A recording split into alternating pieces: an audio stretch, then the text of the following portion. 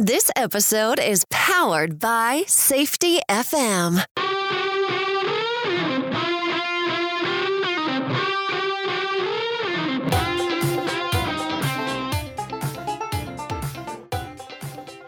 The Crucial Talks podcast with your host, Mike Saddam. Hello, everyone. We're getting close to Thanksgiving. So obviously, like plenty of other podcast hosts, bloggers, television shows, and articles, I'd also like to focus on the topic of gratitude. I've fallen into a trap that I think a lot of people fall into. I look at the negative. I remember the negative. I focus on the negative.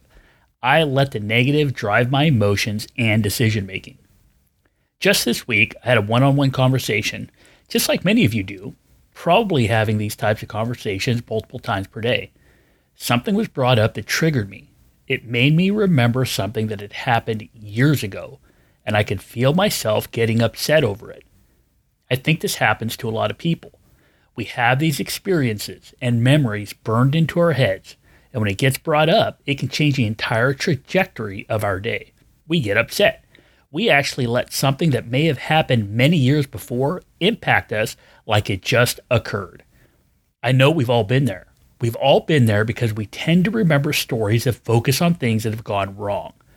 Of course, some people have a more positive outlook than others, but the tendency to look at negative or unhappy experiences is a general tendency for a lot of people. This happens for a couple of reasons. Negative emotions cause us to think more, and we process that information more thoroughly than positive information. We just think deeper about negative events. We also describe negative events with stronger words than we use to describe happy events. Words matter, and the stronger the words, the more impact they have on us. People are also quicker to form bad opinions and bad stereotypes, so these also make negative events stick with us for longer periods of time. So imagine yourself at a casino playing a slot machine. Say you win $20, then you lose $20. You are much more likely to think about the $20 you lost than the $20 you won. It's also going to take longer for that negative feeling of losing $20 to go away than it would for the good feeling of winning $20 to wear off. This is one way we survived as a species. We gave greater weight to bad outcomes because those were more urgent to whether we survived or not. That's why we feel worse for longer when we lose money. It's why we give a higher weight to criticism than positive accolades. So what can we do? Let's talk about what we can do to combat this negative tendency by using gratitude and Thanksgiving in 3 different areas. First, what can we do at the organization or system level? Second, what can we do at the team or group level? And third, what can we do with ourselves or someone we are mentoring or coaching at the individual level? In organizations, gratitude has been linked to workforces with lower stress, less sick days, higher satisfaction, and the feeling that workers can accomplish their goals. This is where appreciative inquiry can help. We want to see the positives in our organizations. We want to understand what we are doing well. We want to see how we are succeeding. This type of thinking can create a grateful workplace where people are acknowledging and appreciating the positives. With gratitude in organizations, we see people that want to come to work, where they feel valued and not like a cog in a machine. Not surprisingly, this can also lead to retention of employees, but it can also improve the recruitment of employees since people want to be part of positive work environments. So what do? We can use intrinsic rewards to give people purpose and a feeling of belonging. This means we align our rewards with the values of the organization. We can also lead by example. Those in leadership positions need to show gratitude.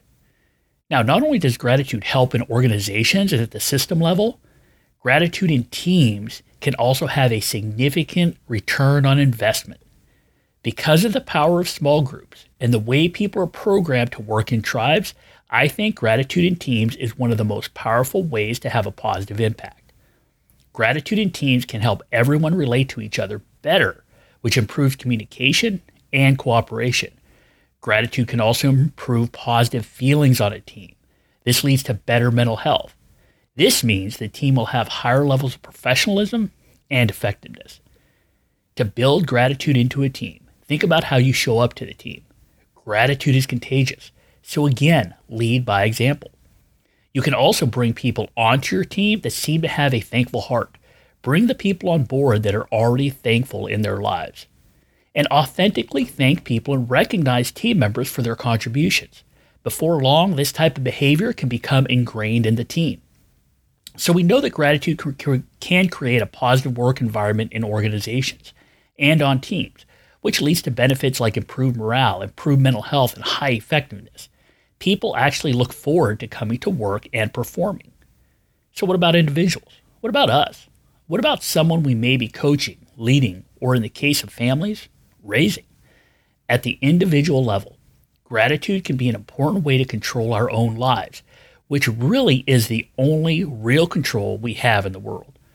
Now, there was a study where one group wrote down things that bothered them or upset them. Another group wrote down things that happened to them, but didn't really assign a positive or negative feeling to them. And a third group wrote about things that had occurred that they were grateful for.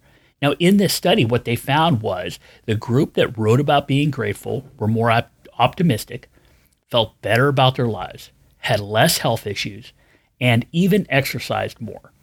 Gratitude at the individual level really can help us feel better and deal with the things in life we don't have control over. Gratitude lets us control how we show up and deal with issues.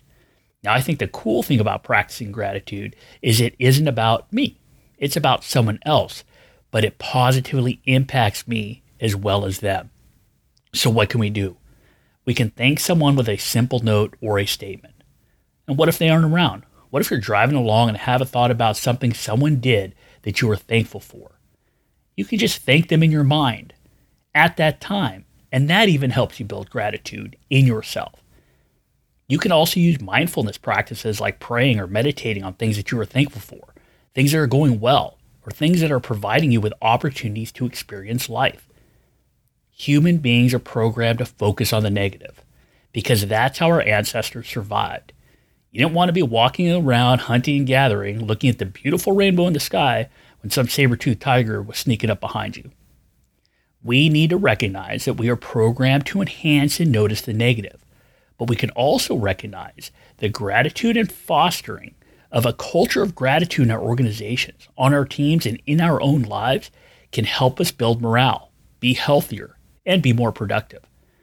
Remember that gratitude turns what we have into enough.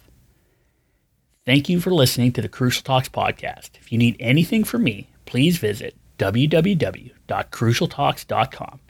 Have a great week and a wonderful Thanksgiving. And remember, if we want to understand behavior, we need to understand what drives people. Please review, share, and subscribe to the Crucial Talks podcast. Visit crucialtalks.com.